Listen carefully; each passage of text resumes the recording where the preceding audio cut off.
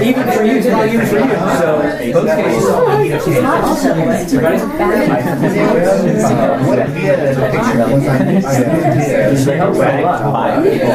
All right, everybody.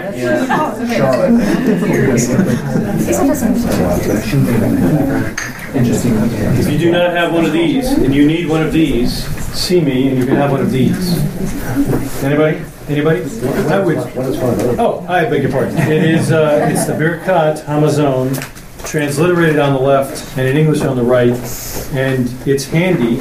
And from a ministry perspective, even if you already know it, you might want to take one of these so I don't throw them away, fold it in half, stick it in your Bible so that if you're sitting next to some goy who doesn't know this stuff yet, you can teach them. See? You have a Geniza then. Just, yeah. Is the name really there? The name is there. Okay. Okay, so you have a bag. So so we'll be putting all these away until we can give them all away. That's right. Baruch atah Adonai Eloheinu melech haolam hazan et haolam kulo betuvo bechen bechesed uvrachamim hu noten lechem lechol basar ki leolam chasdo utuvo hagadol tamim lo chasar lanu ve'alechsar lanu mazon leolam va'ed bavur shemo hagadol ki hu el zanum farnes hakol umetiv hakol umechim hazon lechol briotav asher bara baruch atah Adonai hazayet hakol. Now, don't let the tune fool you when I go down for the harmony. Don't go down with me. Go up, stay up there, come up with something else. Where's Christine? Do some alto, you know. It's hard to get up there when we start so hot. I didn't think I was hot. Blessed are you, O Lord, our God, King of the universe, who nourishes the entire world with goodness, grace, devotion, and compassion. He gives bread to all flesh, for his devotion is eternal. Because of his great goodness, we have never lacked, and we shall never lack nourishment forever and ever, for the sake of his great name. For God provides for and nourishes all, and gives food to all, and prepares nourishment for all of his creatures which he has made. Blessed are you, O Lord, who nourishes all. You still went down on that. Amen. Okay. You know the rules. If you're sitting far away, speak up so that Mike can hear you and we can minister to those in Kenya, Canada, the Ukraine, Trinidad and Tobago, Idaho, and faraway places like Estonia. Okay. This is the fourth portion of the year, Vayirah, which means? He appeared. And he appeared, yes. I see this broken down pretty much into 7 parts. And as I did the last time we were together, instead of me sitting on that stool and breaking my back, I'm going to just walk back and forth up and down over here, and you just keep talking to that table over there, and we'll do just fine. I am trying to encourage you to bring your children and let them sit, listen, and learn, and absorb. For those of you who don't have children, or it's been so long you forget how it is, if they make some noise, don't turn and look at them. Just ignore that and keep moving on. It's called family, and we're all about family. Amen? Amen. Amen. All right. We're going to walk through these sections, and as we do, I'm going to ask you to try and knowing that you've already prepared. We've read the portion and the Aliyah each day, Sunday through the first day through now the seventh day. You're familiar with the portion, so we're not going to read it. But as we go through each section, I would ask you to raise your comments about Yeshua, our Messiah, to the top of your list, and then some of the weird and esoteric cool things that we want to hear about, and we love that mystical stuff. Let's make sure we get the Master in there first, so that we're lifting him up and putting our priorities where they ought to be, because I understand that your brain can only endure or absorb what your fanny can endure, and I've been told by all of those who are pregnant in the room, that at 2 hours we have to take a break. So that is going to happen. All right. The first part of this, we have a son promised, and if you don't have a Hebrew copy of the Scriptures and you're looking at an English Bible, you may not know that Parashah Vayirah begins in chapter 18 and verse 1 of Bereshit, or Genesis. So God did appear to Avraham in the plains of Mamre, presumably about 3 days after his circumcision, ouch, while he was sitting at the entrance of the tent in the heat of the day. He looked around and saw 3 men. And we begin there. Jump in anytime. If you don't, I will. Okay, Hebrews chapter 13 and verse 2. Who has that and can give me verses 1 and 2 of Hebrews chapter 13? Nobody's got the apostolic scriptures except Alex. And Lori. Oh, and Lori. And me too. And Adrian. To back up Hebrews 13, 1 and 2. Let brotherly love continue. Do not neglect to show hospitality to strangers, for thereby some have entertained angels unaware. Unawares, yes. The Talmud says that 6 things are said of human beings. They have 3 things in common with ministering angels and 3 things in common with animals. The 3 things they have in common with angels are that they have an understanding like the ministering angels, they walk erect like the ministering angels, and they can talk in the holy tongue, Hebrew. That's cool. Amen. The 3 things they have in common with animals are that they eat and drink like animals, they reproduce like animals, and they relieve themselves like animals. That's the Talmud. So the question comes: were these angels eating? No. They were pretending to eat. They were pretending to eat. That's what the sages say. They were pretending to eat. It made it look like they're putting it in their mouth and the food just disappearing because they don't really eat. I think that's ridiculous. I think that's ridiculous. It's almost duplicitous. It isn't. If they appeared as men, they were eating like men. Okay. That's why. Okay. But by this, we learn that we should follow the local custom. There you go. There you go. When in Now, Sodom, do us.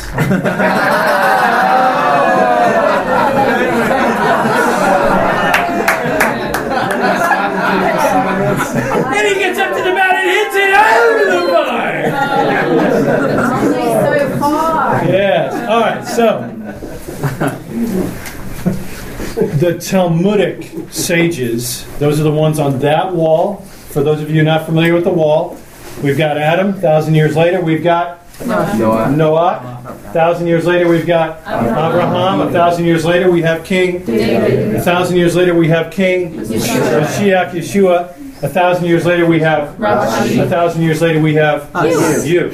Exactly. So, in the Master's day, until 1,000 years later, 500 years later, that's the Talmudic age. That's where the Talmud came into being. It was written down in order that the people would not forget because they were being dispersed. The sages of that era believed that what I just said was true. That the angels do not eat. Think the Master believed that?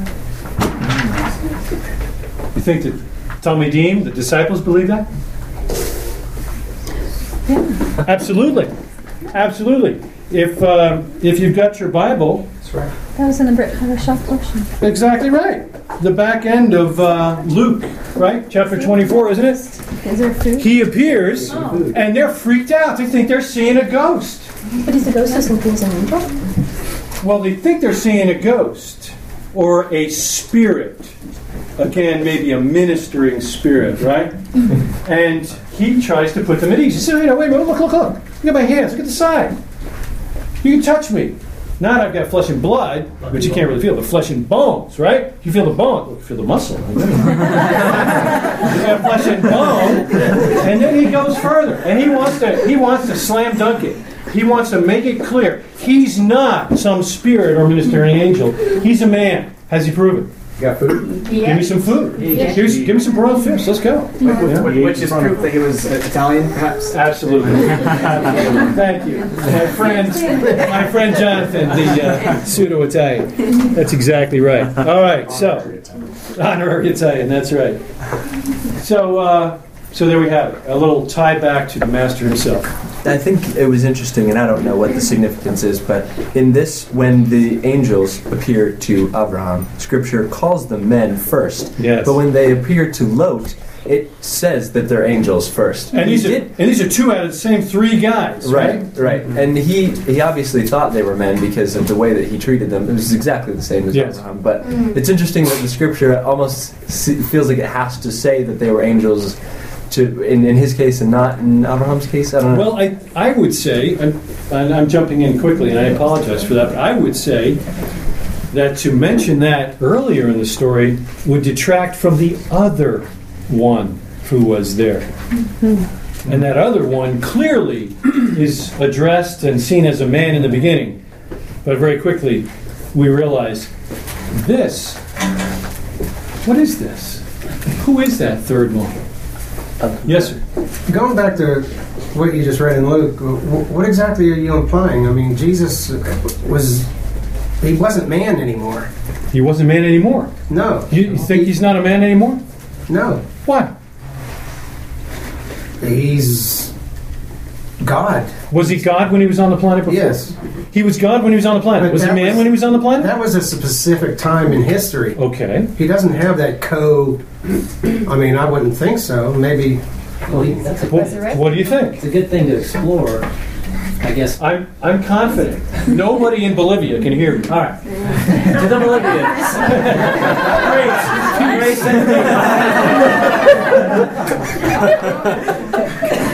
So he's seated at the right hand of the Majesty on high. As a man? And he's going to return as the Lion of the tribe of Judah. Yes. As a man. Amen. I would say, as a man, I don't see an indication that we should think that he's not now a man. He ascended. He ate. He ascended. He's seated. He's returning. There's one mediator between God and man. The man, Messiah Yeshua, the Lord. And that seems to be a timeless Yeah. thing. So Yes. good point. I think the eating. What my point was that he was demonstrating he was still a man. Yes. I see all the hands. I got you. We'll go to Brother Ken first. Also, in his glorified humanity, it says that when we see him, we shall be like him. So, in the sense of human, And we know we were started as guys. We're going to end as guys. Lori started as a gal. She's going to end as a gal. Good. Also, the fact that Hashem and his glory cannot be in the presence of evil, and it's hinted to in various places. So if there's evil in his presence, the evil is gone. The evil person will die. Okay. But here we have Sarah lies, to God. So I didn't laugh and says, "Oh, I think you did." So that idea is, again, if this is Yud Hey and Vav Hey, then how in the world would Sarah have lied to his An face? epistemological cinder. It has to be a humbled version, which would be Mashiach, a man and God. Now you jump into another point we haven't gotten to yet, but I like that. Hang on one second. Yes, sir. I was thinking about just as far as his manhood or his position as a man. That's the whole point of the resurrection. Amen. His body came back. Yes. Because otherwise, it's not a resurrection because It's a fake. It's just his spirit or some sort of Metamorphosis. Right. So you turn into gas. It seeped out through the cracks. Exactly. Yeah. Because we come back, it's glorified, but it's still a body. Yeah. Now that's not opinion, by the way. That's scrap. That's fact from the Scripture. It's not. Yeah. Right. So that's 1 Corinthians chapter 15. If the resurrection didn't happen, Thank you. we might as well just have a blast sinning because we're without hope. Good. Did I jump on? There he comes from. That incident in Luke, though, happens before his final ascension. It does. So you could argue that he had not yet taken his seat at the right hand yet, because he had not yet made his final ascension. But that's really a secondary issue, because throughout Scripture, we're taught, all the way back in the Torah, we're taught that Mashiach is the one who ascends and descends. Amen. So he goes up and comes down, and goes up and comes down. Jacob's ladder. When he wants, Amen. because he's Mashiach. Yeah, and have we not seen him before? Hey, okay. Right here. Right here. That's very good. Very good. We have. Yes, ma'am. Well, in Revelations, when he returns, Yes. it describes him. Mhm. It says his name will be written on his thigh. Right. I mean, he's given a man's, part of a body. I mean, and he'll be riding on a horse, right? A white one. I think I read So it. it's a physical description of him at best. Yeah, no question. He's, and I wouldn't say he's been given a body. He actually got born in that body. Yes, thank you. Yes. He was. I misspoke. Yeah, it's not like an angel who appears to be a man. That would be a manifestation. That would be a theophany, perhaps, if it's Messiah. Otherwise, it's a spirit, right? Appearing. Hebrews 13, right? In this case, we know he was born as a young man. Yes, ma'am. Yes, born. He was born. I think the interesting thing in recent years to me has been to see God as a man before the birth. Because that's kind of what I was going to say. Exactly. Like we would put it in time as well right after that big split between the Old and New Testaments. That's when God's around as a man. Yeah. Before it was different. We had to interact differently, and I found it fascinating as we've kind of gone through Genesis to see. Even then, yes, these theophanies. Maybe even starting with walking in the garden, that it was the same. Yes, that God has chosen to manifest Himself in ways in which we can interact on the mountain, in the garden, in many ways. So, what's the difference then with Yeshua? He was born. So he's not appearing as a man for our sake so that we might interact with him, but he actually is a man. And in the Tzaddik class we just went through the temptation of that man, and that he literally was tempted and could sin and chose, as we should, not to.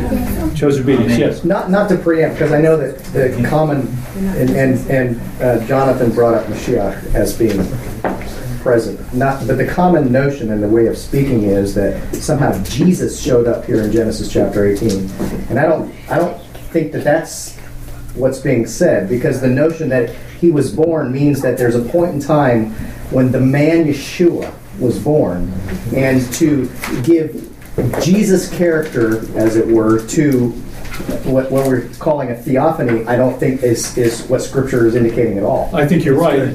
So can I go ahead and say, would you agree then that it was a manifestation of Mashiach? Absolutely. There we go.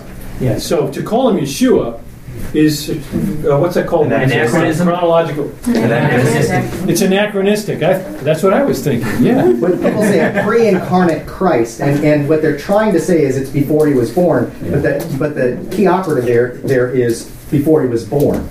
So I think it's at odds with it. Yes. As long as we understand it is Mashiach who was the instrument, the something cause of creation. What is he? He's not the actual. Yeah, the first cause. Isn't that the first cause? He's the. It's a legal term. It's the person that does the doing. It's the.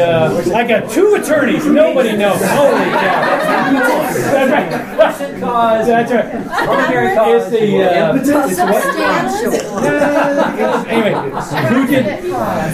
Say it again. Proximate. Exactly what you attorneys are right around. We're usually around the impetus, the efficient cause. I'll look it up in my notes. I'll find it. It's okay. Yes, Joshua. But I think that regardless of how, we don't need I think it's a mistake trying to like break down the nature of God as is this Yeshua, is this Abraham does it for us.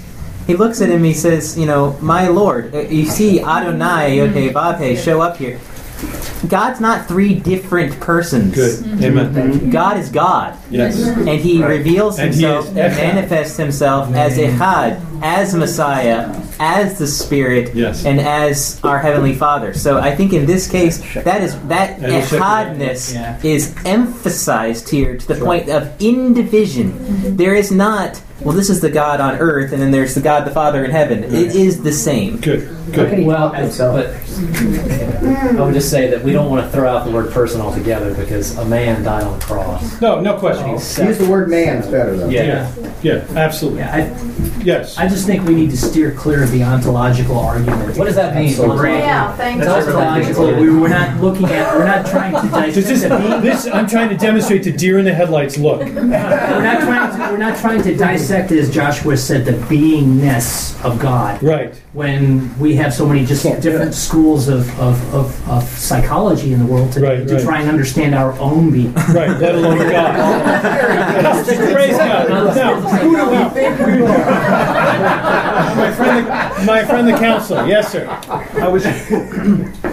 Well, as we've been talking about this, I was thinking about Melchizedek and the possibility of him being a theophany himself. It's possible. Because he's been described as one having no beginning or ending. Yeah. And whether that's kind of a theophany of Messiah Yeshua before the incarnation. Well, let's just say a theophany of Mashiach. Yeah. Right? I think that's to your point. Let's separate. And actually, I was trying to make Joshua's point, but I didn't know he was going to make that point. Good point. Good. Excellent. Yes. Explain that word. Whatever. Theophany, an epiphany is something that you see, right? Okay. So it's a theophany is a visible manifestation of God. Theo meaning God. Theo, God. Fanny. Yeah. See. Phantom. This is like a vision, right? So a theophany is a visual manifestation of God. Who is it that wrestled with Jacob? We would say at the end of the wrestling match, it must have been a theophany. Right? At the beginning, some guy jumped on his back. Who did he probably think it was? Esau. His brother Esau, sure. Man, now I'm going to wrestle all night. I'd wrestle all night with my brother, too. I won't let you go. Well, now we get the whole light thing, why you asked me my name, and and then what he calls the place, Peniel, the face of God. Obviously, then we can convert that and say, well, it wasn't necessarily a man, maybe something appearing to be a man. So now we've got either angel or God. Can't be both. And Jacob comes to the conclusion it was in fact a theophany. The prophet Hosea says exactly the same thing, that he wrestled with God himself. And Targum Yonatan says he wrestled with Yod-Heh and Vav-Heh. What does Israel mean? Right. Good. Was there a hand? Are you writing or are you done? You good? Were you looking at me? Stop looking at me. Since we're going to Jewish tradition at points here, it's very important to understand that Jewish tradition totally rejects this concept. And repeats Paul's comment that Hashem is invisible and could never be seen or manifested.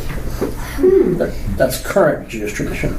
No, I agree. But that's the current, actually probably even the Talmudic age, that he could never be seen. Yeah, I would say the back end of the Talmudic age. But in the Master's day and prior, things were pure. The Wild West. Pure. I like that. Pure, perhaps. Good. All right. So, that's the first verse. That's great. One thing that I love from this passage is the sages talk about Abraham is in his third day. He's in pain from the circumcision.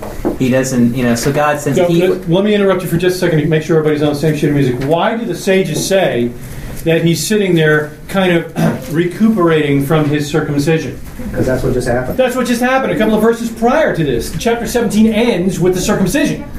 He circumcises somehow himself. Intense. Yeah, and his son.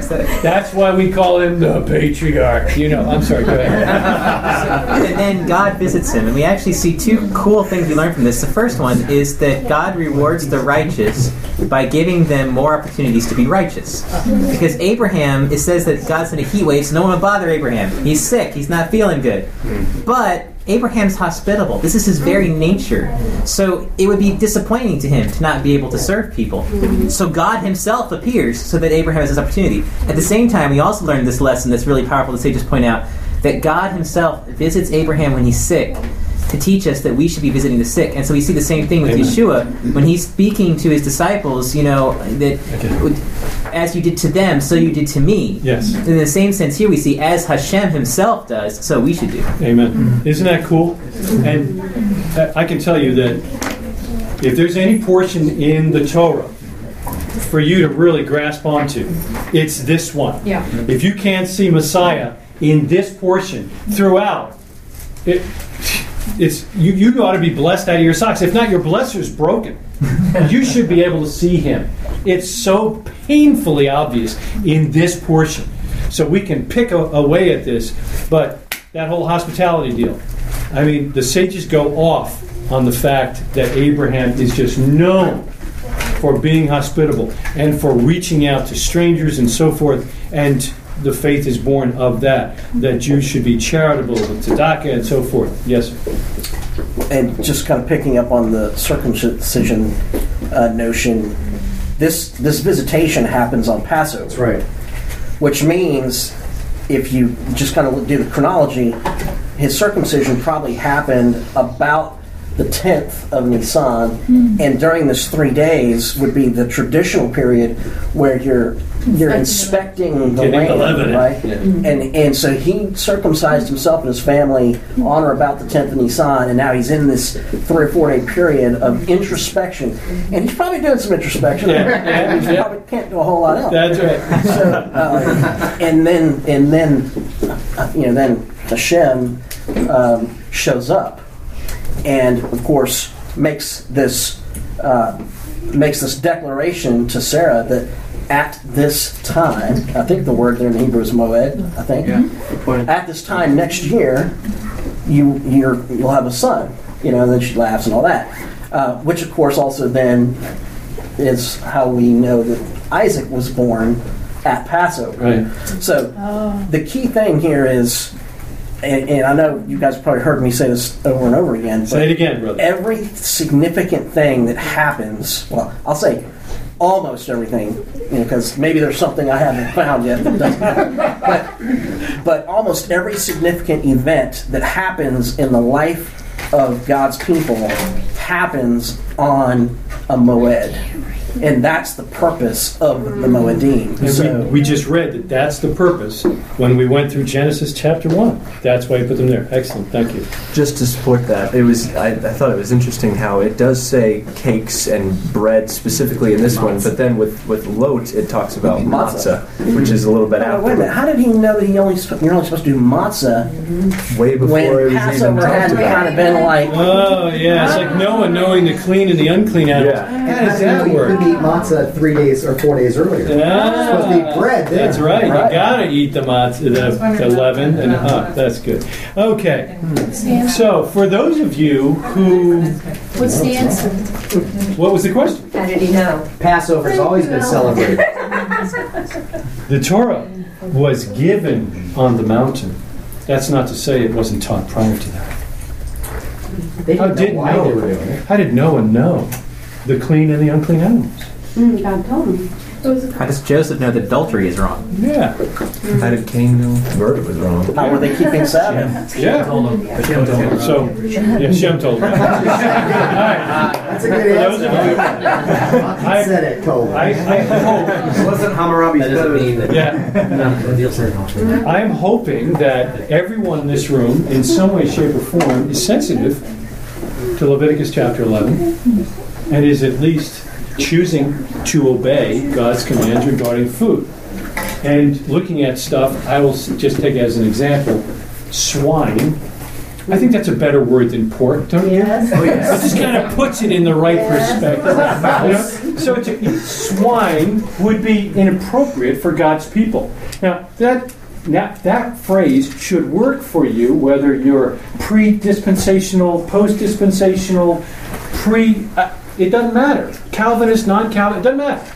God's people should not eat swine. It's as simple as that. Now, you may disagree. If so, you're in a minority in this room, I can assure you. But there would be a little further where others would say we should actually separate milk and meat. And you know what? We're not going to decide whether it's right to separate milk and meat right now. In fact, I'm not even going to let us talk about it. But there are some of us who separate milk from meat because 3 times in the Scripture God says not to boil a kid in its mother's milk. Now you may think that's a weird way to come up with separating milk and meat. Different class. But the sages, I used to use this passage to say to the Orthodox guys that were separating, are you nuts? Look, Avraham Avinu, which means Abraham, our father, actually presented both milk or curds and the calf, the meat, at the same meal to God. God didn't say, are you Gentile? What's wrong with you? That's right. Cheeseburger fries, yeah, why not for me? So, I just wanted to bring to your attention that Leviticus Rabbah. Does everybody know what Leviticus Rabbah is? The big Leviticus. Right, the big Leviticus. Right, it's from the Midrash Rabbah, the big Midrash, or the big teaching, if you will. And there's one for each book of the Torah, one for Ecclesiastes and Ruth and so forth. So if we're talking about the Midrash Rabbah on Leviticus, we use the shorthand to say, well, we're reading Leviticus Rabbah. And it's commentary and the sages' tales and so forth.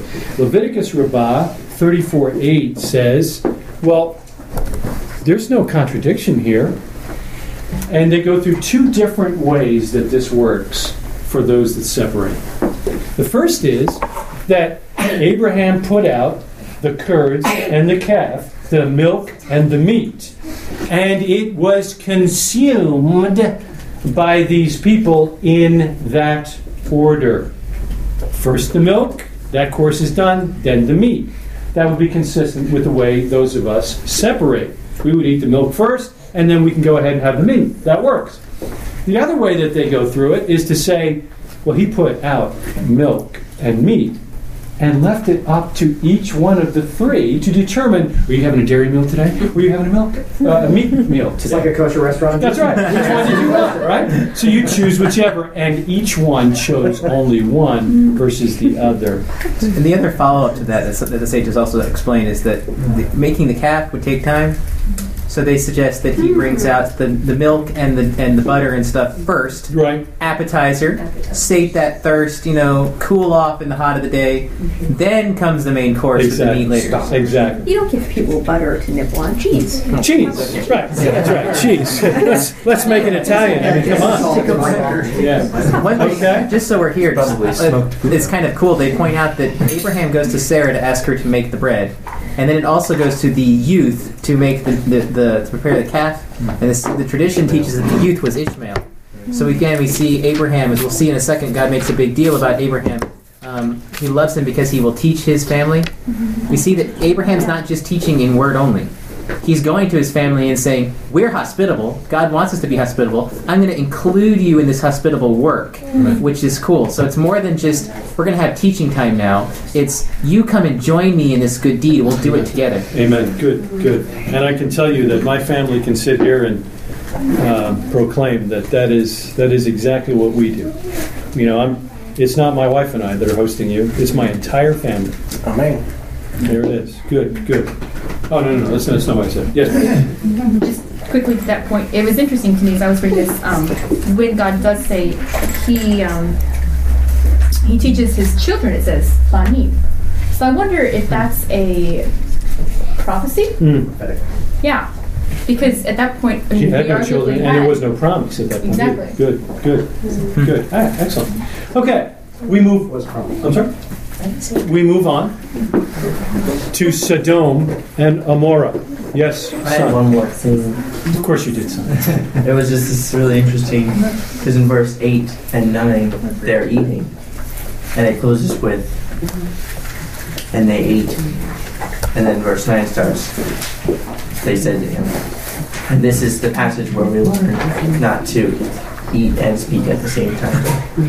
It's in the Talmud. You're supposed to eat and then speak, or else it'll go down the wrong pipe. Okay. So don't talk with your mouth full is actually a biblical Okay. I like that. That was my son. I like that. Thank you, Peter. So yes, there's before you move to Sodom, there's some difficulty in the Torah here that. Oh, are we going to talk about who's first? Yeah. Who's on There's some first? difficulty here. All right, now pay attention. For those of you who have not heard this before, Rick is going to explain some details about the Hebrew with regard to who is speaking and who is standing before whom. Okay? Because the greater is always mentioned first, and then the lesser, and we're going to see that as we dig down to where that is. Where is it? What verse? It's 22. The interesting thing is, first of all, the sages have a difficulty because, as I related, at least from the mid-Talmudic age on, that Hashem can be in any way represented in a way that can be seen. So the fact that Abraham is standing before God is not a difficulty if he's invisible. We stand before God when we pray. However, it is a difficulty if it says the opposite. God was standing before Abraham, which is actually what it says. And in verse 23, in my Chumash, which is Gutnick, says Abraham approached God and said, but in the Hebrew, it actually says, and God stood before Abraham. But even the difficulty here in verse 23, where they render it God, and the reason why they render it, they're not being dishonest. They're not trying to change it so that we don't know. Because anybody that's reading this can read the Hebrew and see what it says. But there's a corrective here, where there's a scribal note that says that when you read it, when you see it and you read it to yourself exactly like it says it, but when you speak it out loud, you reverse it. Just like when we see the yod, the hey, and the vav, and the hey, we say Hashem. That's a permanent corrective. It's written one way, you speak another way. So here we see that, but even actually in the Gutnick, it has a difficulty, and the notes says that the fact that Abraham approached God, they said, where did God show up here? Because now they're stuck. Yeah. God's here, and it actually has the connotation, approached God as he was still there. It's like, well, where did he show up? Because it can't possibly have been at 18:1, right? No, that couldn't. So they have a difficulty. But the good news is, Rashi says the cricative is a matter of being honoring to God. So that's not wrong, but it's wrong to say that God was not standing before Abraham. And Rashi says that God actually was. No, excuse me, it's Rambam. God was standing before Abraham. Even though Rambam's who gave us the 13 principles, which says that God has no physical corporeality at all. So it's interesting that they would do that. Okay, cool. Other comments on that? Okay, so it's not Sodom and Gomorrah. It's Sodom and Amorah. It does not start with a G. Don't be a goy. It's not Gaza. It's Aza. That's right. But it's the alain, so it's that like throat guttural. That's why they say Gomorrah, because they're really saying Amorah. Yeah. If you don't know how to make that guttural sound, don't try. That's right. That's right. It's not a G. Which I probably didn't do correctly just now, so please don't repeat me. That's right. All right. So Sodom and Amorah, and we've got the concept of the minyan. The concept of the minyan. We pray on the second and fourth Shabbats here, and we don't just pray, but we actually have a Torah service where we actually take the Torah out and little teeny weeny Torah, but we still pray around, and we call up godly men to come and read the Torah out loud, not neglecting the public reading of the Scripture, and I love it. And we add parts to the scripture to the prayers that we can't do unless we have a minion. Well, what's this all about? What's a minion? And we see here in the scripture that we're being whittled down from the 50 mark by Abraham before God in order to get down to the minimum amount that God would consider to be countable or worthy of recognition. That's what it's all about. So the sages, using this passage primarily, say, you know what? That's a minion. And if you don't have a minion, you're just a bunch of people getting together. Simple as that. And, 2 years, I think there's only been once or twice where we've actually had a Shabbat where we didn't have a minion. And we had to change the prayer service. I mean, it's might as well stay at home. I mean, we're going to pray anyway. You guys just show up, and that's cool. But if we have enough, that's why we have a community. Otherwise, it's not a community. It's just a bunch of families waiting to have enough to have a community. And you can't be in this walk very long before you realize that our faith doesn't really work well without community. We need one another. Not just to hold one another accountable, but in order to pray and to live, to marry and to revel in life, and to know our God. You need community for that. It doesn't take a village to raise a child. It takes a strong dad and a mom.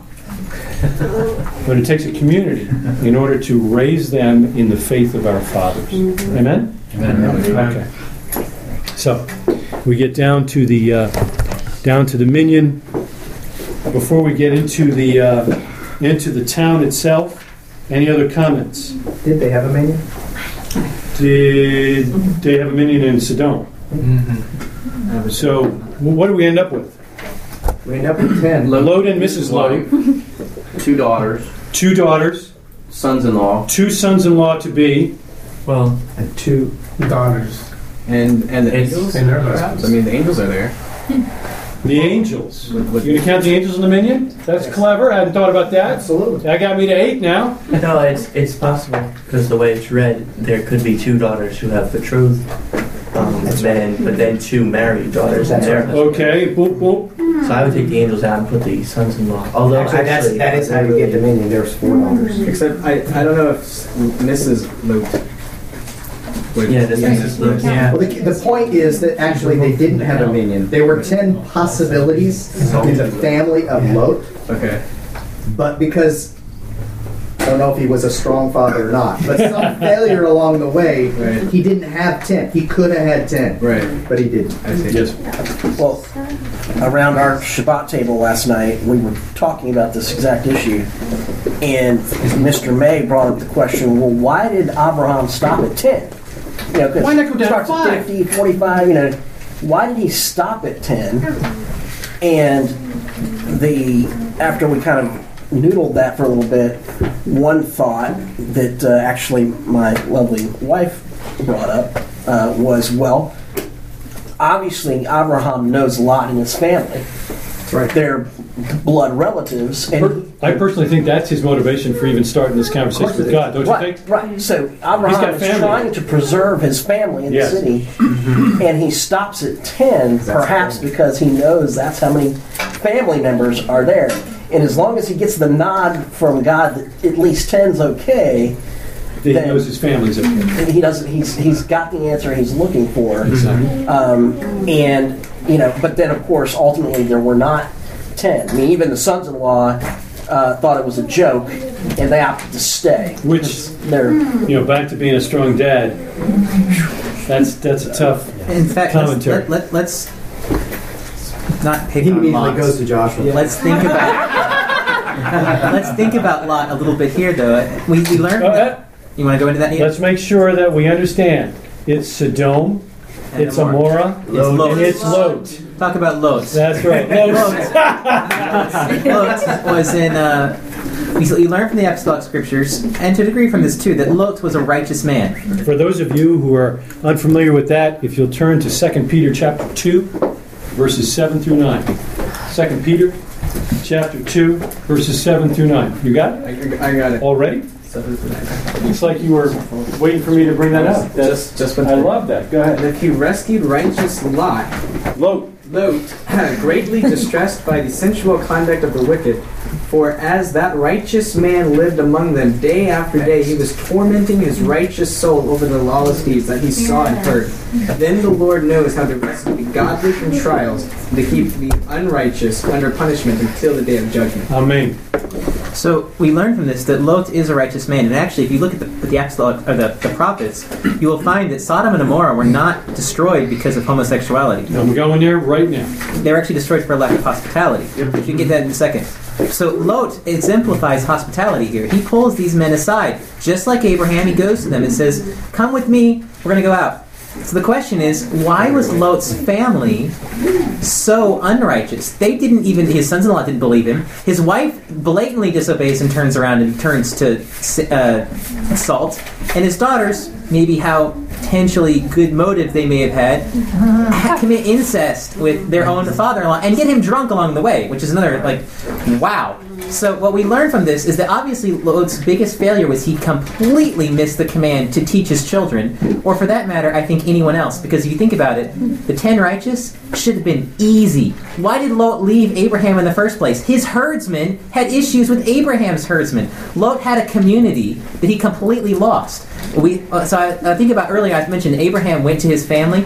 He pulls Sarah aside. "Come help me make this bread." He gets Ishmael. "Help me make the calf." What does it say about this? And Lot went and prepared everything. Lot was a righteous man, but his biggest failure was he never properly taught that, both in guiding them, delegating with them, or speaking with the Sodomites.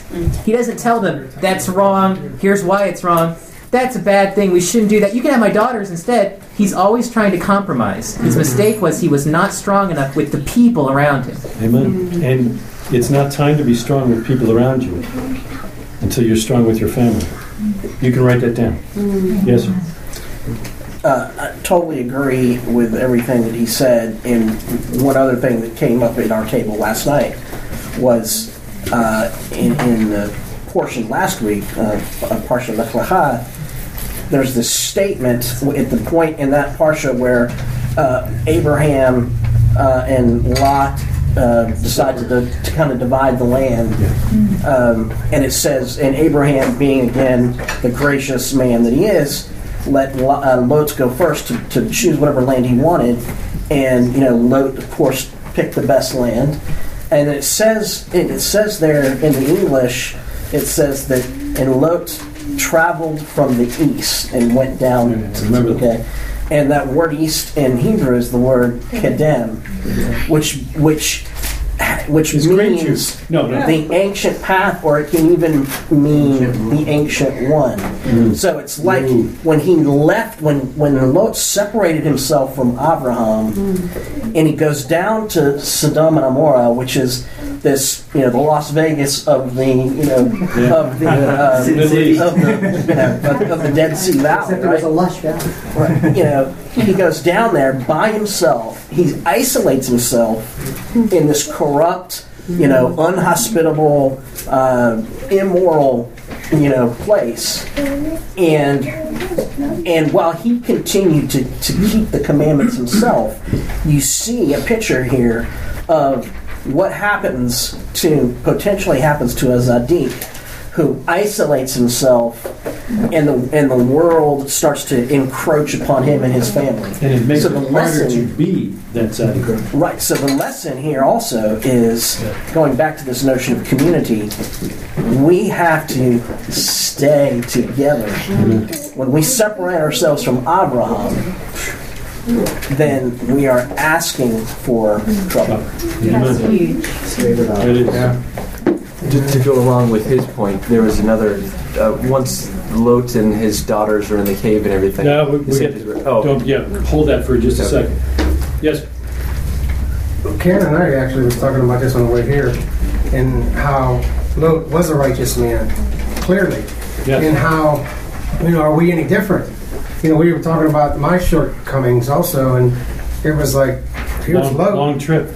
Yeah, I know. Anyway, was it even right for Lot to even come to begin with?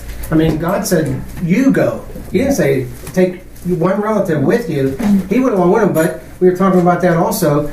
Lot seeing that, hey, this guy, he talks to God, and God talks to him. I'm going with him. Yeah, why would you and that proves that he was a righteous man because he's seen that in Abraham.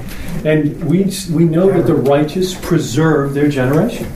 And here they're pulling away, and he's almost not preserved. Last comment that I'm going on. Well, to Greg's reference earlier, there's the passage in the Midrash where it recounts that.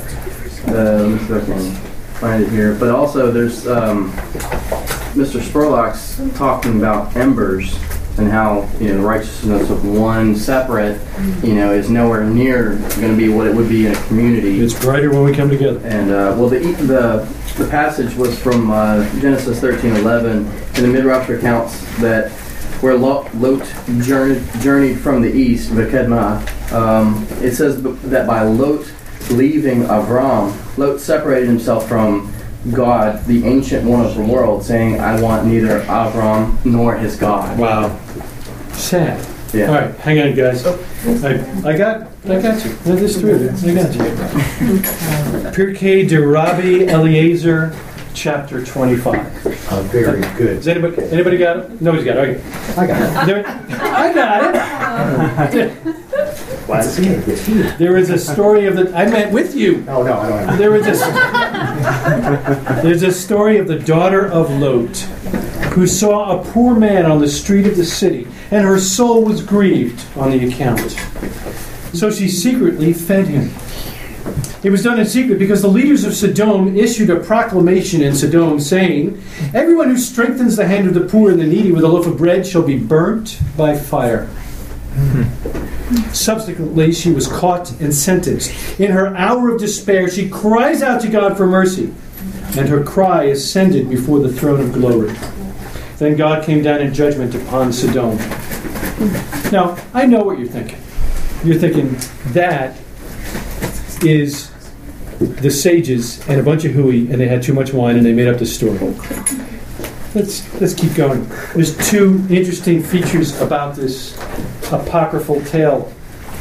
The first is that in Genesis 18:20 and 21, when it speaks of the outcry against Sodom and Amorah, the Hebrew word for outcry could be read to mean her cry. It is feminine. I realize that the word city is also feminine, but it is there. So the sages infer that the word refers to a cry of a woman rather than the cities themselves. That's cool. Thus the legend explains Genesis 18:20 is referring to the cries of innocent people affected by sinful cities. The second interesting feature of this story, back to what Joshua is saying, is that it explains that the sin of Sodom, not in terms of sexual immorality, but rather in terms of social sins. The evil. Interestingly enough, it is specifically what the prophet says about Sodom. Would you turn in your Bibles, please, to Ezekiel or Ezekiel 16. Ezekiel 16. Because you may think that the sages made this all up, but they're actually commenting on Ezekiel 16. So let's look at that. Ezekiel chapter 16, verses 49 and 50. Ezekiel chapter 16. If you have a Chumash, you can't find it in there because you only have the first 5 books of the Bible. If you have an electronic device and you're not ultra-Orthodox, you can use that. Ezekiel what? Ezekiel 16, 49 and 50. Behold, this was the guilt of your sister Sodom. She and her daughters had arrogance, abundant food, and careless ease, but she did not help the poor and needy. Thus, this is the reason they were haughty and committed abominations before me. The prophet is siding with the sages, but actually, that's really backwards, right? The sages are taking everything into account. This is not to say that their immorality was not atrocious, bad, and terrible. What it is saying is that the prophet is clearly saying that along the lines of hospitality, and then we see confirmed again in Hebrews 13, we must be people of hospitality. These people were known not to be, and even Ezekiel says so. You, then your mother, then Greg. That's a pretty cool connection when Yeshua is talking about Kipar he says, if Sodom and Gomorrah had seen the works that you have seen, they would have repented. So they didn't. They weren't hospitable towards the Mashiach. That's right. And that's why they're. That's good. Excellent. Yes, ma'am. I was fascinated with the picture and parallelism of it being Passover and the cakes, making the matzah, and then they fled. And I was thinking of the Exodus of Egypt, that they had been given golds and treasures, and they left with great wealth. And here's Lot and his family, and his wife turns as if seeking the desire, the riches I had heard of Sodom and Gomorrah, of the city. and the just the difference there. But I thought that was interesting. That's good. Hang on. Yes. That was a question that I was just thinking here about, and I was trying to look at the Hebrew of the outcry of Sodom and Gomorrah. That it's like, who would be crying? They were perfectly content with what they were doing. Oh yeah, they were loving it. And because that reminded me of God heard the outcry of the people of Israel in Egypt. They were being oppressed. There was things that were happening, which is why there was an outcry. So that makes a lot of sense that it would have been one of the daughters. It works. Cool. I mean, it works. Yeah. Your comment from Rabbi Eliezer reminded me of something that Mrs. Upton said last night about how when Lot's daughter, she would have been burned, for it being discovered that she had helped this poor person, and instead the city was burned in her stead. Well, we can see a similar instance with Lot's wife with the whole deal of salt. That's good. It's really quite interesting. That's good. Well, and just the way the judgment takes place, it says that God rained down fire and sulfur, or if you got King Jamie, brimstone. Right, brimstone. And if you understand how that what that looks like, because sulfur in and of itself is it's a mineral. It can be consumed, right? But when sulfur burns, it burns very, very hot, and it turns into sulfate dioxide, noxious fumes, which has a very strong stench. But what happens is when you inhale it, as soon as the sulfate dioxide mixes with the moisture in your mouth, your nose, your eyes, your lungs, it turns into sulfuric acid. I hate that. I really hate it when that which is highly corrosive. So literally, turning to salt. It literally burns you from the inside out. Yes. So you're talking about a very, very painful deal. Yes. It's not a good day. I couldn't help but see the parallel between the destruction of Sodom and Gomorrah with flood, and the idea that everyone is wiped out, all the vegetation is taken out, and he rained on them. And it's interesting, the sages point out that when it refers to God doing this, it doesn't call him by Elohim, which is a name traditionally associated with justice. It refers to him as Adonai, Hashem, which is a name associated with mercy. They say that the wickedness of Sodom and Gomorrah had reached such a horrific extent that to destroy them was actually an act of mercy. Yeah, that's good. And I was reading the sages this week, and they were saying, well, the idea of what his daughters did was born out of the fact that it's not that far after the flood.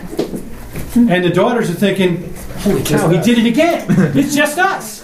First it was Noah and now it's just us. What are we going to do? That's he said he wouldn't just start with rain, but fire. Raining down fire, baby. Holy cow. That went along with one of the comments that I had, because I think it was in the Chumash that said that, again, another mistake of Lot, that the first time that happened, he woke up and, sure, he didn't know at the time, but afterwards, the morning after, he must have known that something happened last night, and he didn't say anything to prevent it from happening the next night with the next daughter. Well, I got to tell you, being one who, I admit it, I do drink wine. But I got to tell you, I don't think they've created that much wine on the planet that I wouldn't know, or that would happen. Feel good about that, my daughters.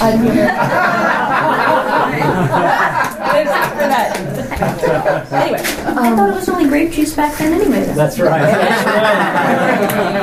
It's my closet Baptist daughter. I read a comment in Midrash Rabbah that I thought was very interesting about Lot's daughters and what they did. This would be Bereshit Rabbah. Right. Yes. It says the angels urged Lot when dawn was breaking to take his wife and his 2 daughters. Mine says who are present, your 2 daughters who are present, but really the Hebrew uses the word hanim ta'od, which means that were found there. And so the sages say, why does it use that phrase? Why does it talk about finding them there? I mean, there's his daughters. And they link that to a verse in Psalm 89 that says, I have found David my servant. And they link that and say, where did he find David? And they said, he found him in Sodom. Because David comes from Ruth, who is a Moabitess. And Moab came from the daughters. Yeah, the sages actually go through the fact that had this not happened, actually the sages go so far as to say that God superintended that this happened so that Mashiach would come. And going back again to the whole teaching thing, though, the sages say that the reason why Lot's daughters did this is they thought everything had been destroyed. But Lot knew that everything hadn't been destroyed because the angel specifically told them, we're wiping out the valley, go to the mountain, it's okay. Yeah, you still got a problem with Lot as a dad. So again, what's the problem here? Lot does not teach his family, by the way, the angel said this, don't worry about it, the rest of the world's okay, it was just for this area. But again, it's the thing we were saying earlier, Lot's failures were as a teacher. He was a righteous man, but what do we see over and over in the scriptures? You have a righteous king and his son is wicked. You know, the generation after Joshua did not know the Lord. It was the next generation. Yeah. So we have a responsibility to teach our children. Yes, go. I want to defend the daughters of Lot. Of course you do. You don't have any daughters, do you? And that's exactly why I can do it. Certainly, obviously, it was wrong, but their thinking, their motivation was good motivation. It's the idea that, we've been commanded to multiply, and this is the only way that it's going to happen. And in defense of them, going back, if we look back, not in defense of their actions, but rather in defense of the outcome, we look back, we see that Mashiach first comes from a union between a father and his daughter-in-law, Judah and Tamar. We see that later on, that line is joined to a former prostitute, Rachab. We see that also. This instance here, where from incest going to Amram, and then later on we get after David has Solomon in an illicit relationship with Bathsheba, and Solomon's born. Then we get to the days of Yeshua, and certainly, although nothing untoward's happened, there was obviously it's obvious there's something wrong here, because here's a woman who's not married and she has a child. Yeah. So what we have is a history where God chooses to take our mistakes, our even ones that may be good intention, but have a very bad outcome, and he can use them not only in a positive way, but in the most positive way. And bring glory to himself through it. Amen. That's good. Scary but good, yes. To be fair to Lot as well, I think it's really cool because he was righteous. I want you to be just to Lot. Don't be fair. Okay, well, we were talking about the parallel between Abraham and Lot in the case that, God told Abraham to do something and to leave a place, and he did it automatically. Didn't need any convincing or anything. He just believed, and it was fine. But Lot, God still cared enough about him to, even after all of his delay and his tarrying, he drug him out by his hand. Pulled him out. And that was an act of mercy for him. And no free will. Saving him. Yeah, there's no free will. That's right. You are going to be saved. Because of Abraham's merit. Yes, ma'am.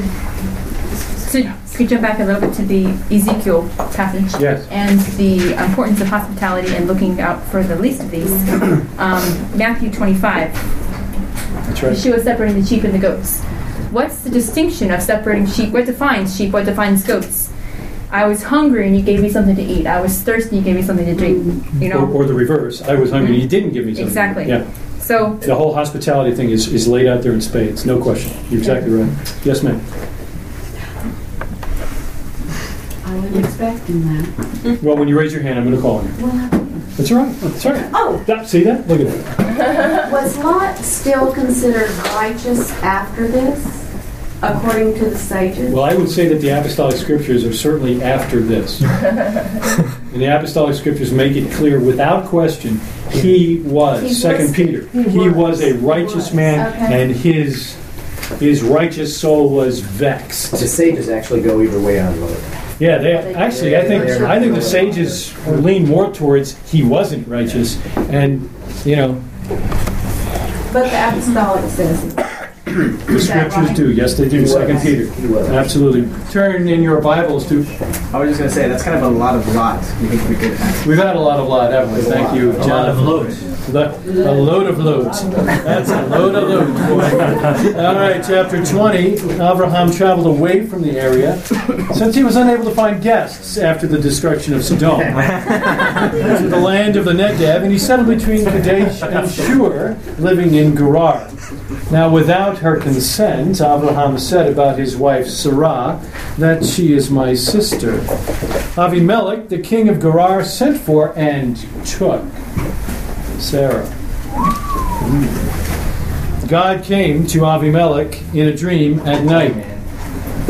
He said to him, "Look, you're going to die because of the woman whom you've taken, for she is a married woman." Avimelech could not come near to her, so he said, "Well, God, would you kill even a righteous nation?" Now I want you to listen to what this pagan king says to God, because it should sound a lot like what you just heard. Would you kill even a righteous nation? Didn't he say to me, she's my sister? And she also said, he's my brother. 2, I've done this with the innocence of my heart, with the purity of my hands, for I haven't touched her. God said to him in the dream, I know that you did this with the innocence of your heart. I have prevented you from sinning against me, and that's why I did not give you the strength to touch her. Now return the man's wife, and don't worry about the fact that he will hate you, because he's a prophet, and he will know that you did not touch her. He will pray for you, and you will live. But if you do not return her, know that you will surely die, both you and all that is yours. Now, I don't know about you, but I see in that just an incredible parallel to the way Abraham is saying to God, wait a minute, I'm innocent. Are you actually going to slay the wicked and the righteous together? That doesn't work. And here this king is saying the same thing. Whoa, I'm innocent. I didn't touch her. And God is like, I know you didn't touch her. I stopped you from touching her. Now, have this guy pray for you. On this point, it is interesting because he says in verse 4, Lord, will you slay a nation even though it's righteous? So Abimelech thinks, at least in his own mind, he thinks his nation, his encampment is a righteous crowd. Yes. Yeah. But then when he goes to Avram, he says, dude, what are you doing? Yeah. What caused you to do this? And Abraham says, because I saw that no one fears God here, and I thought you would kill me for my wife. Yeah. So it's interesting that Avimelech apparently thought more highly of himself than was actually the case. Yeah, or that you could see from the outside. Just another reason that we know that our faith is presented by how we walk it out. There's no mezuzah on the door. No mezuzah on the door. Yeah. Gotta get out this one, then I got that one. It's amazing here. If you look at the English and then also look at the Hebrew, when he says that there's no fear of God in this place, it's not just there's no fear of God, but literally translated is there's only no fear of God. Yeah. In other words, it's like it's not like it's a lack of. It's like the defining characteristic is there's none. Yeah. So it's intriguing that when Abimelech tells them, God talked to me, we're all going to die, that it says the people were frightened. So what do we see from this? God is again preserving Abraham through this. Abraham he lies about his wife because he's afraid because the people don't fear God. So what does God do? God gives an ultimatum to Abimelech that terrifies all of his people. They're not touching Abraham after this one. That's right. So again, God's intervening on their behalf. Protecting Abraham. Yes. I could be wrong, but why were there no God-fearing people there? And I think the idea was, we just discussed it, hospitality is the number one thing. So when they came, they didn't offer him shelter, food, drink. Exactly right. So Abraham knew, or Abraham knew. These guys don't know. There's no God-fearing people. Excellent. Especially Abraham would know that. Yeah. Here's the father of hospitality. He shows up and, man, we're in a bad place. Me? Okay. I think, yes, you've already pointed out the parallel to Abraham in the way in what Abimelech is saying. So we see that, where it's like an echo. Okay. I really feel very strong. I feel for Abimelech. I really do. I think that the way he talks to God, God says something to him, and he doesn't seem surprised that God is talking to him at all. And when he replies, he says, "My Lord." He says, "Will you slay a nation though it's righteous?" It apparently wasn't very righteous. You want to give Avi the benefit of the doubt. He says, "I was innocent in the integrity of my heart who did this." And God says, "Yeah, I know that." And so I think that that Abimelech is like a little bit like Lot as well, because he's like Lot, who didn't teach his family. Abimelech may be a righteous man, but he is not leading his nation that way. Good. Well, since his Avimelech, right? What's that mean? My father is king. So maybe he's second generation and it's just didn't come down. Could be. I like that. Yes. Well, and again, the next morning when he summons Abraham and kind of chastises him for doing this, and then he gives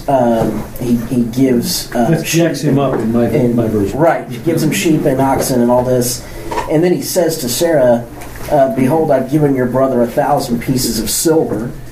And there's an interesting commentary on that. But then the second half of that verse, "Behold, it is." The NASB says your vindication. In the stone it says your eye covering. Yeah, it says in Hebrew. We read that this morning. And the idea there being that basically he was saying, look, everybody now knows by what's happened here and the fact that I've given him all of this bounty as ransom for my life. Is basically what it means. Yeah. So now everybody's going to know, Sarah, that nobody messes with you. You are now an eye covering to them. Meaning, when they see you coming, it's like, no, because they will now know that if they mess with you, if they mess with the prophet's wife, they will have to ransom their wife. There you go. That's excellent. I got to tell you, insurance right there. I got to tell you, Cal's 90 years old. And she's hot. Wait, no, this is after she's been promised. So we know she's gone through some sort of regeneration. Oh, that's right. Yeah, so smooth skin again. Absolutely. Okay. So she's hot again. That's right. Holiness, brothers, holiness, please. That's right. She's distracting. How about that? Okay. Let me. Did you see the irony here, by the way? The wombs closing? Yeah. How? Yeah. The wombs, every orifice. I mean, this is bad news, right? This is really bad news. So, did you catch the irony on Abraham's side?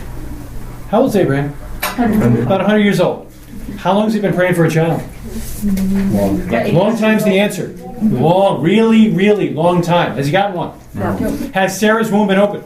No. What's he do when he gets Sarah back? What's he do? He prays. He prays for who? For Abimelech. For Avi's house. What happens? Bam! Sarah gets pregnant. They all get pregnant. Everybody gets pregnant right away. What's in the water? I'm reading in James chapter 5, and the effective prayer of a righteous man availeth much. Well, here's Abe, boy, and he prayed, bam, they're having babies. That's great. But he can't pray for himself. It's like Elijah, right? Elijah can raise people from the dead. Touch the light, come back up. His dead bones couldn't keep himself alive. They throw some dead people up, bam! Guy stands up. This is amazing. What does this tell you about Sarah's womb? Adonai shut it. Yeah. Yes. Hashem shut that womb. He's the one that opens and closes it, and he chose to keep that one closed until the right time, because it brought glory to him. Amen.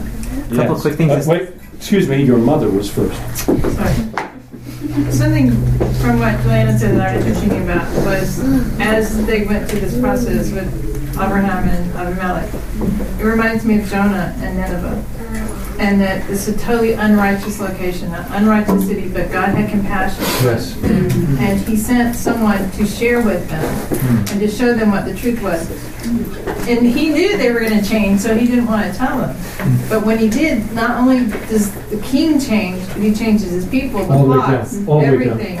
And so it's when God wants to do a work in a place or in a people, it's going to happen. It's going to happen. It's going to happen with power. And it happened here.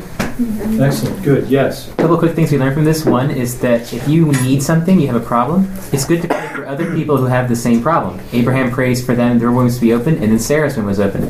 Well, you know what the sages say?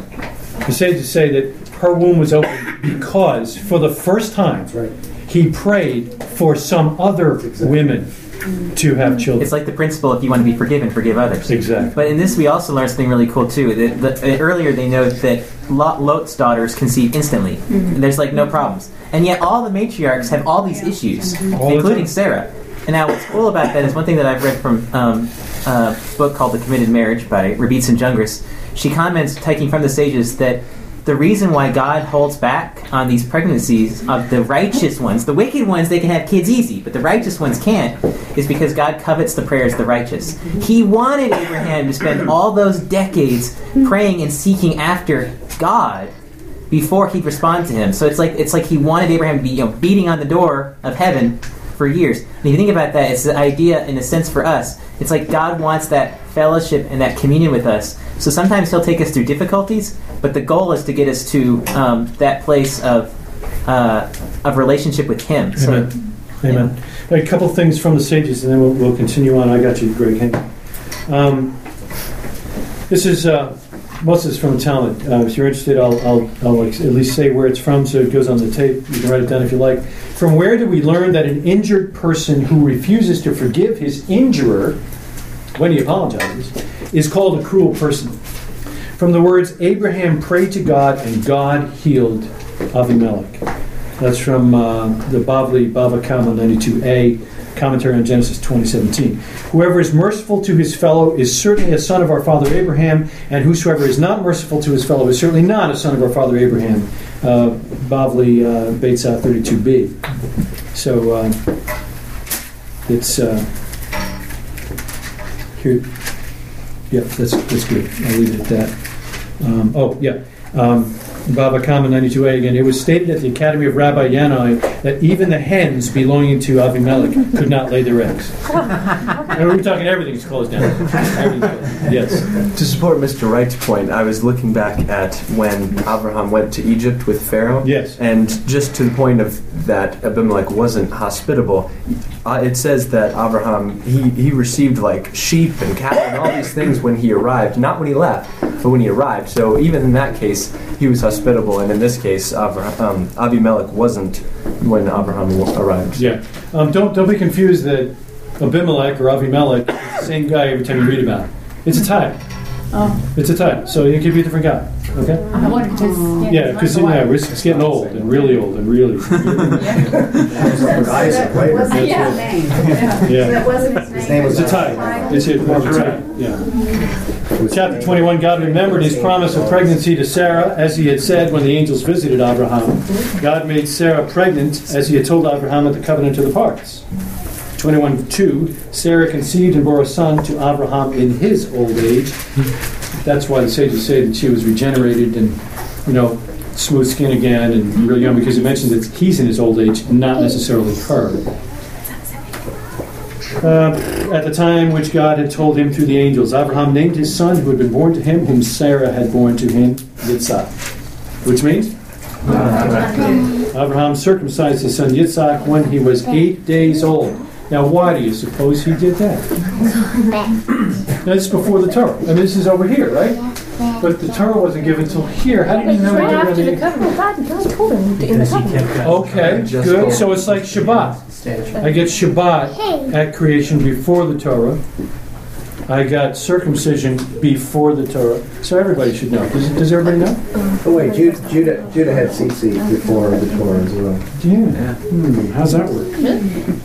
Yeah. It's part of what he gave to Tamar. He gives Tamar his tzitzit as proof, as a pledge. So I'll finish the verse. Abraham circumcised his son Yitzhak when he was 8 days old, as God had commanded him. Abraham was 100 years old when his son Yitzhak was born to him. So again, this is now a year later. So Pesach, year 2. So this is Pesach 1 year after the visitation in chapter 18. And it is 30 years later to the day of the covenant of the parts. Exactly. So the covenant of the parts also happened on Pesach, 30 years to this very day. And this is also the day that the 400 years of Abraham's descendants sojourning, the counting begins now that his offspring has arrived. So a lot of times people will say, well, how long was Israel in Egypt? And the response is, well, they were in Egypt for 400 years. That's actually wrong.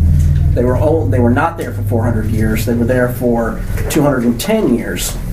The 400 years is how long Abraham's descendants sojourned in a land that was not their own, of which the Egyptian exile was part of that. But the 400 years starts right now. Yeah. Otherwise, Yocheved was really, really old. Well, it's to Greg's point, and we need to make a note of this, because it's these times that people will ding the Bible and say, well, it's a fairy tale, because it doesn't work.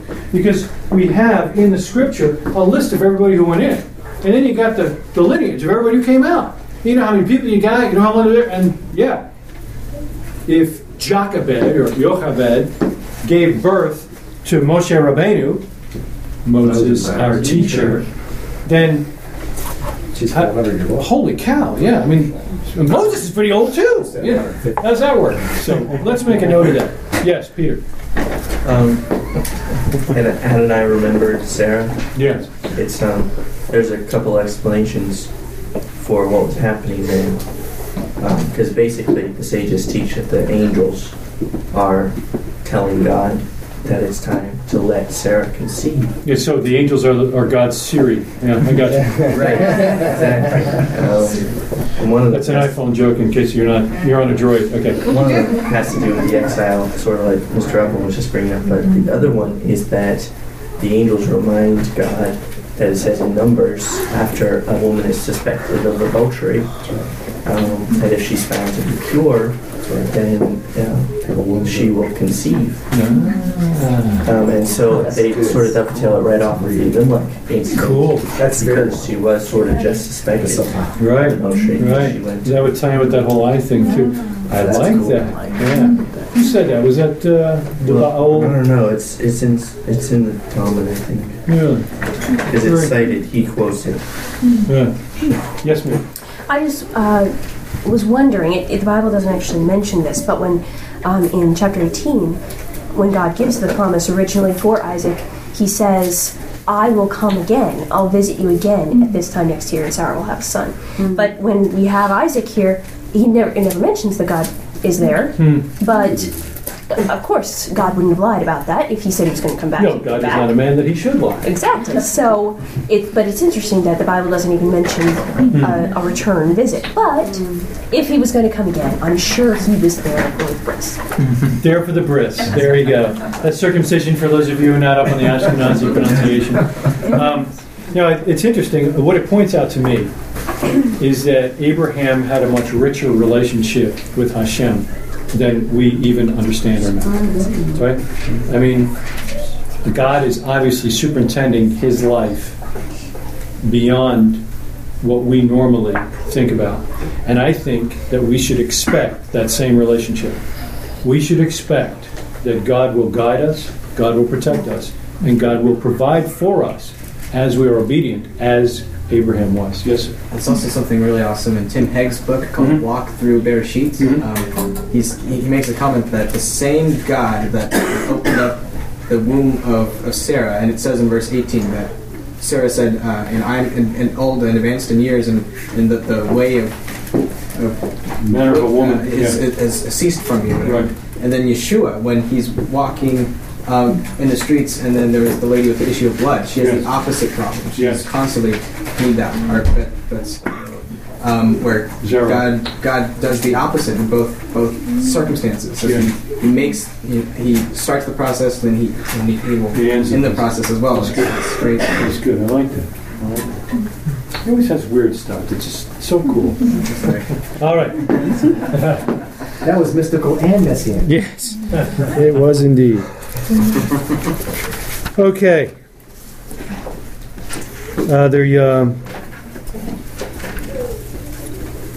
Second to last, third to last part here, 21:9. We've got the expulsion, as it were, of Ishmael.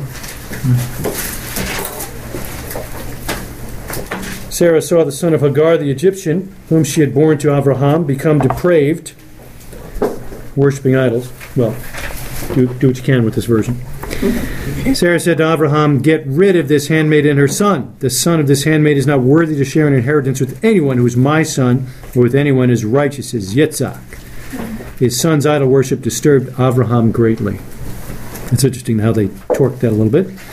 God said to Abraham, "Don't be disturbed about the boy and about your handmaid. Whatever Sarah tells you, listen to her prophetic voice, because your true descendants will be through Yitzhak. I will also make the son of the handmaid into a nation, because he is your physical descendant." Abraham got up early in the morning, took the bread, the leather pouch of water, and he gave them to Hagar. He placed them on her shoulder with the boy, and he sent her away. Yes? Well, when it talks about the sons-in-law of Lot jeering at him, this is that word Yitzhak. They're Yitzhaking, and then we get Isaac come on the scene, and then we see this verse 9. Yeah. My Chumash says mocking, but it's also Yitzhak. So it's a recurring theme. Yeah, we've seen this. You bet. Yes, Joshua. Just to say, in justification of Sarah, sometimes look at this and go, "Oh, come on, Ishmael's like 15. He's just, how can annoyed." You do this to a kid like that? But if you look at this passage, the word that Johnny points out, I believe also, I think I've either heard this or saw, I think someone else told me, it shows up again later with interactions between Isaac and Rebekah as husband and wife. Mm-hmm. So in other words, this word can be like, kind of laughing or whatever, mocking, but it also can have a very nasty, almost perverted connotation to it. So Ishmael is potentially threatening Isaac's well-being, and at the very least, he's threatening his spiritual well-being. And it's intriguing that I think that they also like to point out the fact that it's the notes that the son of Hagar, the Egyptian.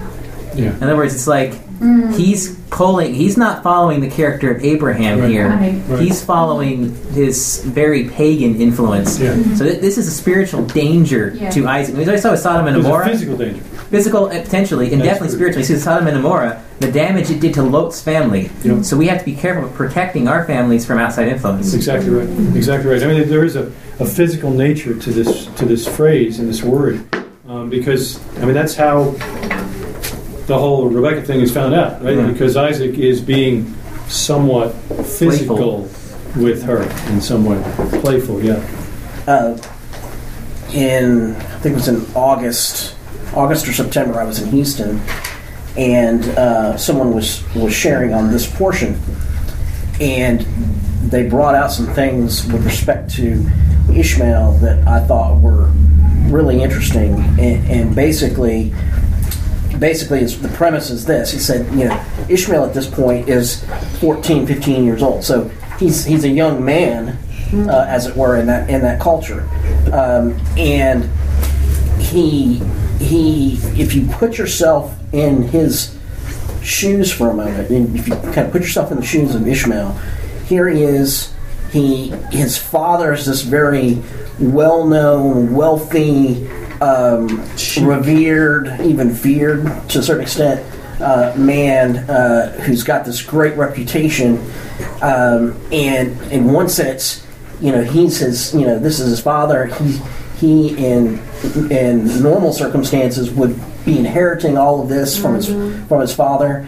And now you get to this point where when Yitzhak comes on the scene, there's this immediate friction. I mean, there was always kind of friction there anyway, but now it really kind of comes to a crescendo when Yitzhak finally shows up, to the point where God tells Abraham, you need to send him away. Yeah. And naturally Abraham, is torn because he loves Ishmael. But so he sends him away, and they go into the desert, as we continue to read. They go into the desert, they run out of water, and it says Hagar puts the boy under a tree and then leaves because she can't bear to watch him die. So if you put yourself in Ishmael's shoes, who's old enough to understand what's going on, here's a young man who has just been rejected by his father, right? Even though it wasn't Abraham's decision, it doesn't matter if you're Ishmael. Your only father just rejected you. And now he's out here in the middle of the desert, and his mother abandons him because she can't bear to watch him, die. So, this young man, if you just kind of think about it, you're the counselor here. I mean, what kind of damage is this doing on this young man's psyche, right? Trauma. Yeah. I mean, this is a very traumatic type of thing. Well, we know, of course, that the well appears and preserves and brings salvation. And because that's what God promised Abraham, that he would protect Ishmael, and he would become a great nation. And we know that Ishmael is the father of what is now the Arab nations, which is also kind of representative of Islam, right? And so what's interesting is, if you look at the equivalent of the Shema for Islam, their creed that they recite every day as part of their 5 daily prayers, and it's inscribed on their mosque and so forth. If you look at their Shema equivalent, it says, Allah is no father, he has no son, Muhammad is his prophet. Really? Okay. Yes. So you sit here and you see, okay, we see that Muhammad, 6th century, is the one who founded Islam, but Muhammad is an Arab, he's a direct descendant of Ishmael, right? And is it any coincidence that the creed, right, the calling card of Islam is this idea that their God is not a father? It's almost like this traumatic thing that happens to Ishmael does some real spiritual damage there, and it's you see that spiritual trauma now, thousands of years later, kind of resurrecting itself in this thing called Islam. And some might say that's a neat coincidence, but I don't know. I think it's interesting, and of course it says that, and later in the passage it says that Ishmael grew up and became a skilled archer. And the remez that I had there was back to Esau. Esau was a hunter, right? So that implies aggression, that implies offense, that implies, killing and, violence. And we see that spirit in Islam. And then down through Haman and all that youth and you. Did I see everything? No? Yes. To go with that, it's interesting because you look at that trauma of Ishmael, right? Like he's been rejected by his father and left by his mother. But think about Isaac. He was bound and put on top of an altar by his father. That's cool. Like speaking of trauma, like exactly, like God. Different response of the young man. Yes. Well, but I like that, except that I would say Isaac allowed Abraham to bind him. That's right. Absolutely. Yes. So it was a voluntary thing. Yeah. Right, but still that same. The contrast. The contrast. Right. So that's well, I guess we could look at the human response to look at God's sovereignty and say that Ishmael was prophesied to be a wild donkey of a man.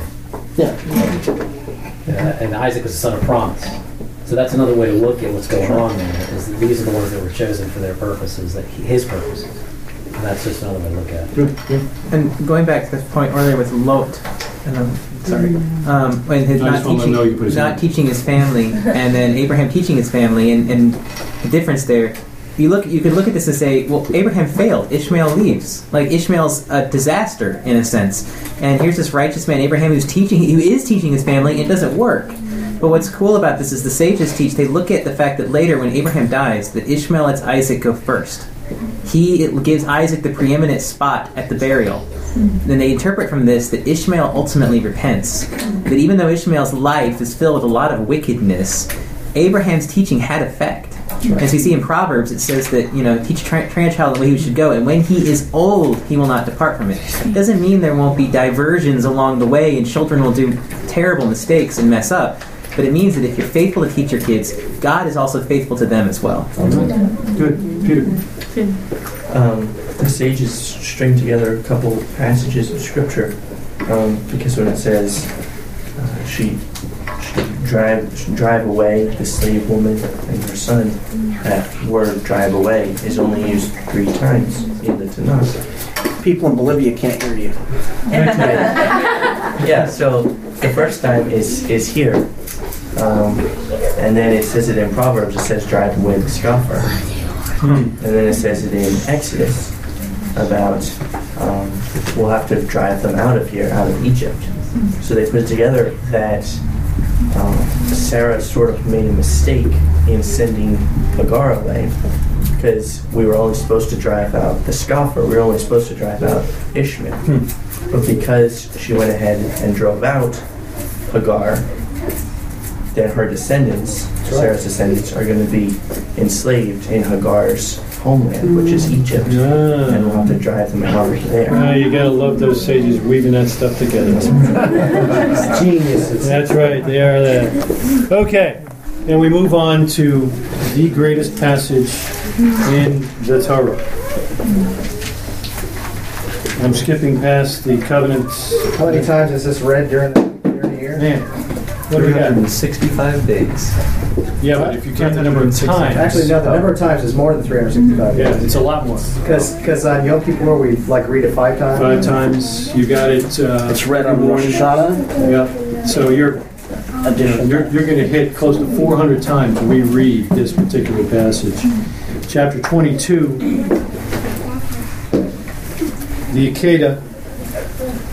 What happened was, after the words, God tested Abraham. He said, Abraham, he said, Hineni, here I am. Please take your son, your only one, whom you love, Yitzhak, and go away to the land of Moriah, and bring him up there for a burnt offering on one of the mountains, where I will tell you. Now, we've been walking through the Gospels, and we just went through the Bat Kol, the voice, that parallel back to this, where God's voice is heard either by John or Yeshua, and we can argue about who heard it, who it was for. I think it was for the Master himself, and I think that God was clearly identifying him so that there would be no mistake that he was in fact his son, his beloved son. And it's such a beautiful parallel back to here. It is extraordinary. So let's hear about the Akedah and lift up Messiah Yeshua as you go through this. Anybody? I think it's in Acts where Stephen perhaps is giving chapter 7. Chapter 7, or it's in. I thought it was in Jude, but the idea that Isaac was actually killed. Yeah, Hebrews. In Hebrews. Yeah, he was brought back to life, as it were, in a parable kind of thing. Yeah, which is the midrashic understanding as well. So that, and the fact that Abraham told these young men that we are going to go up and we are going to return to you. So he knew, and this is part of the aspect of Abraham that we all should strive to have is the knowing that God is going to provide a way when we don't see it, and that it's the process is going up to the mountain and trusting in God, just doing what you're told to do. Yes. And He'll always be faithful to bring back His Mashiach with you when you come back to Him. Amen. Well, and just to kind of echo that, if you noticed in the Haftorah, the Shunammite woman's son dies. She packs up her donkey and heads to go get the man of God. And Elisha sees her coming and sends Gehazi out there and go find out if she's okay, if everything's good with the house and the husband and the child. And she responds, all is well. Hebrew, shalom. You know, so when in the natural all was not well, but it's again it was that faith that was speaking. You know, so you see that same thing with Abraham saying, "Okay, I know God told me to go up and sacrifice my son, but we're coming back," because he had to believe that God cannot lie. God promised that his descendants would come through Isaac. So. Good. Yes, Speaking of coming back together, I find it very interesting, and I think the sages comment on this, that throughout the entire story, the entire chapter, over and over you hear the togetherness of Abraham and Isaac.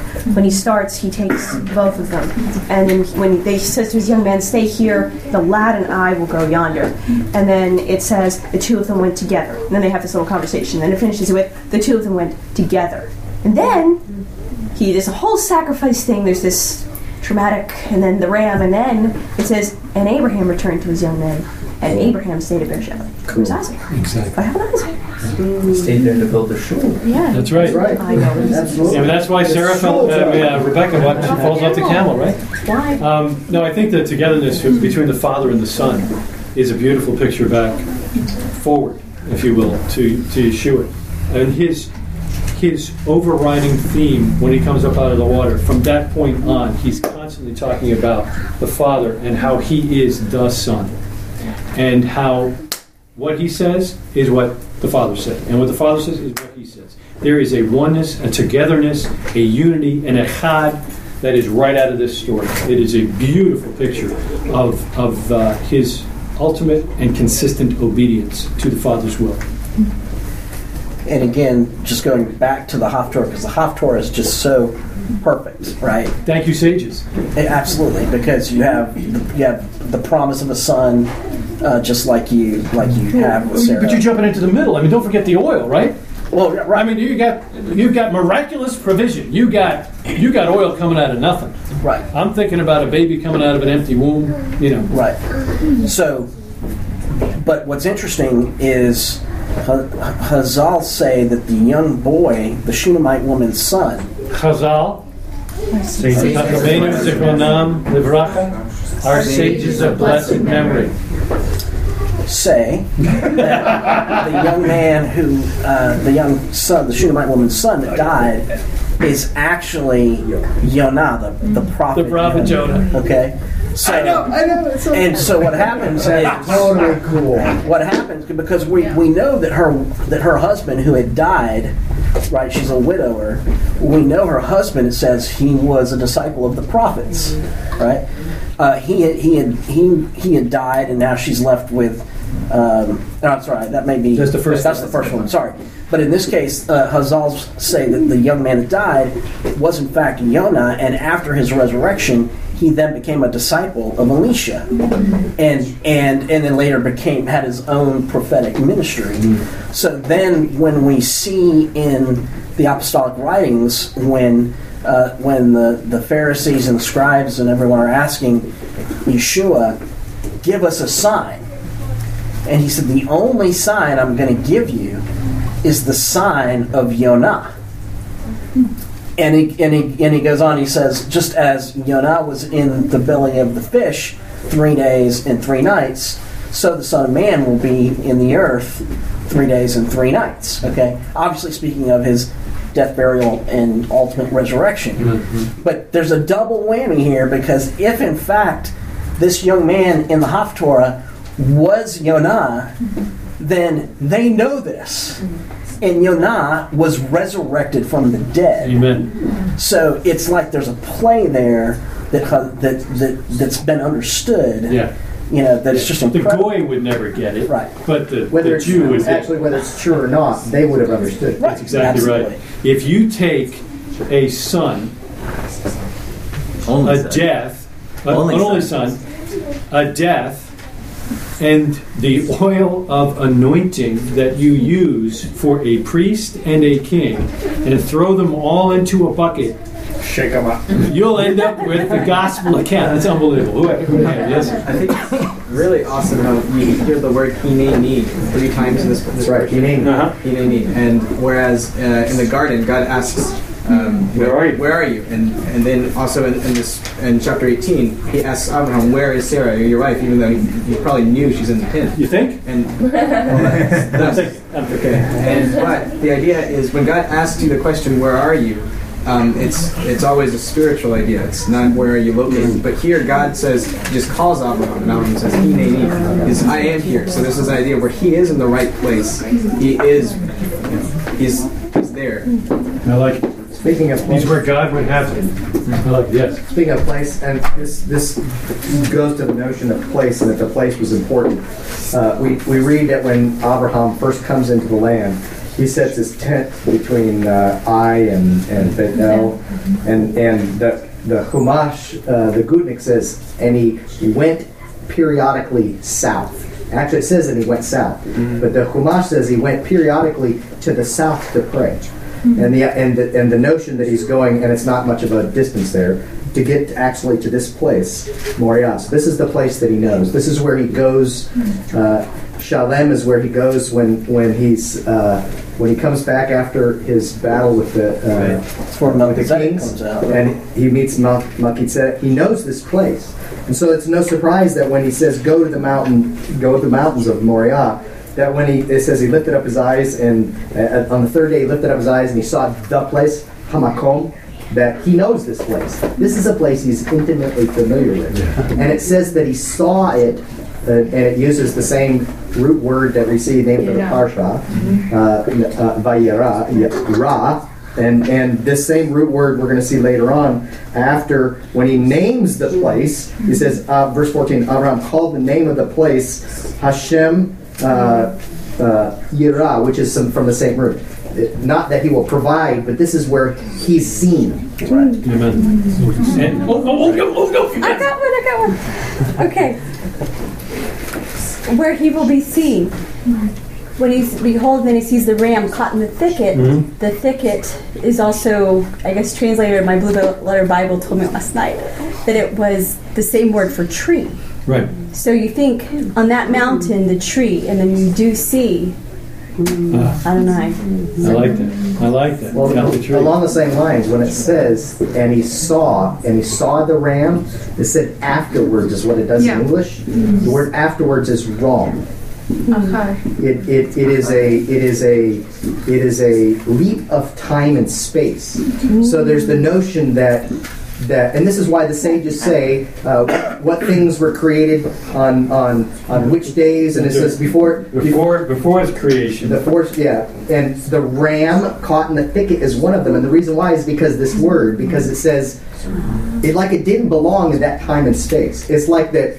Excuse me for my science fiction. A portal opened up in the space-time continuum. And suddenly, there's a ram there that wasn't there before. It got Which is why Yeshua says, Abraham saw my day. That's right. Yeah. Looking through the wormhole.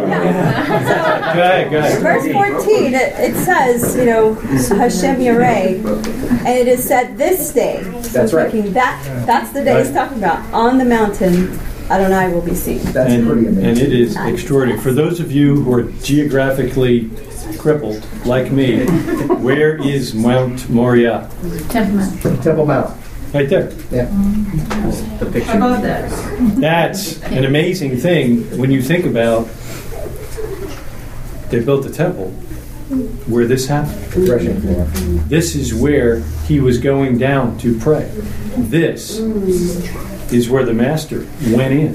This is an amazing thing. There's a bookstore nearby named Moriah Bookstore. Yeah, there you go. Good bookstore. And I think probably most of us know, but just in case somebody doesn't, the name of the city, Jerusalem, or Yerushalayim in Hebrew, is a conjunction of this word yideh and shalem, or salem, shalom. Which is peace. So it's the two of those words together that we get the name of the city, Yerushalayim. We can see peace. And God makes peace between God and man, right? And after that offering is done, and God comes and blesses Abraham, or the angel speaks God's blessing to Abraham, it's interesting that they talk about your seed will do this and your seed will do that, and it says that your offspring shall inherit the gate of its enemy. Now, on a literal level, that simply means the idea that they'll be victorious of their enemies. Because the gate is the entrance of the city, so you take the gate and the fighting is over. That's right. But I think I can't help but remember of Messiah Yeshua's words when he's speaking to his apostles. He's in Caesarea Philippi, which at the time is like this pagan temple area. San Francisco of that day. Which, interestingly enough, has this hole in the mountain. I've actually been there. They'd throw offerings into, and if it went in the river below it and came out the other side, it was accepted, and if it didn't, then it was not accepted or whatever. But it almost kind of has this kind of gates of hell kind of look to it, you know.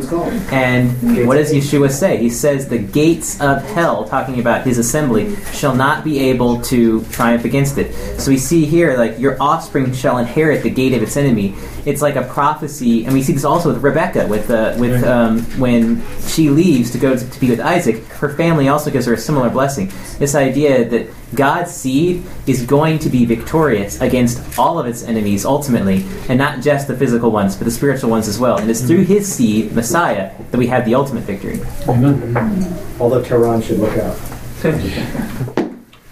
All right. Final note. Yes. Yes, ma'am. Time back to Ishmael, to Hagar, to Nimrod. Okay. Nimrod's offspring was Cush. Cush begat Africa. Okay. Thus Egypt. And that Nimrod was saying, let us go make brick and mortar and build. Tar and pitch. And Egyptians also have that same heritage. And our people, Israel, were used to construct. You know, whatever. Yeah, these edifices. And it being man-made, Hagar and Abraham begat Ishmael was man-made. Man's Correct. Yeah. And Isaac being God-made, you know, or designed. Yes. Thus, the man-made had to be taken out from the equation for Isaac to be given the inheritance. And the blessings. Because Ishmael was the firstborn. So he had to be taken out. I just thought that's, and Nimrod was considered the mighty hunter. Yeah. That's why I went back there. Absolutely. I think it's very interesting. Just to kind of pick up on this this point you raise, Isaac is not the firstborn physically; he's the firstborn spiritually, right? But that's that pattern we see over and over again, because Jacob was the secondborn, Esau was the first, but Jacob gets the blessing, right? We can go back to Noah. Shem is the secondborn, but Adonai dwells in the tents of Shem, not in the tents of Yafet, who was the firstborn. Right. So there's this pattern that we see that even in the natural, it's appropriate for the firstborn to have, you know, the inheritance. There's something in God's economy that says, wait a minute. That always tends to be man's effort, and my effort, you know, is what's going to be blessed. That's right. So you see this pattern, you know, throughout throughout the scriptures where the second son is the one that. They love that. Oh yeah, because they say, well, the Jews were first and the Gentiles, this church is second. Yeah. For those of you who are not familiar with the vernacular, we're reading Adonai Yireh, but in your English Bibles, that is sometimes written as Jehovah Jireh. And that's where you get the song, Jehovah Jireh. Yeah, there's no such thing, okay? There is no such thing. And Jehovah, either word. That's right. Jehovah is a completely made-up word, and it's not Jireh, it's Yireh. Okay? Yes. I saw something kind of bouncing off what Gloria was saying a moment ago. Back in 21:15, when the water of the skin was consumed, she cast off the boy beneath one of the trees. Cast off, there is the word we use for Rosh Hashanah, tashlik v'tashlach. So that idea of getting rid of these sins, as it were, in our lives and pursuing only the things which God provides is very evident there. Good.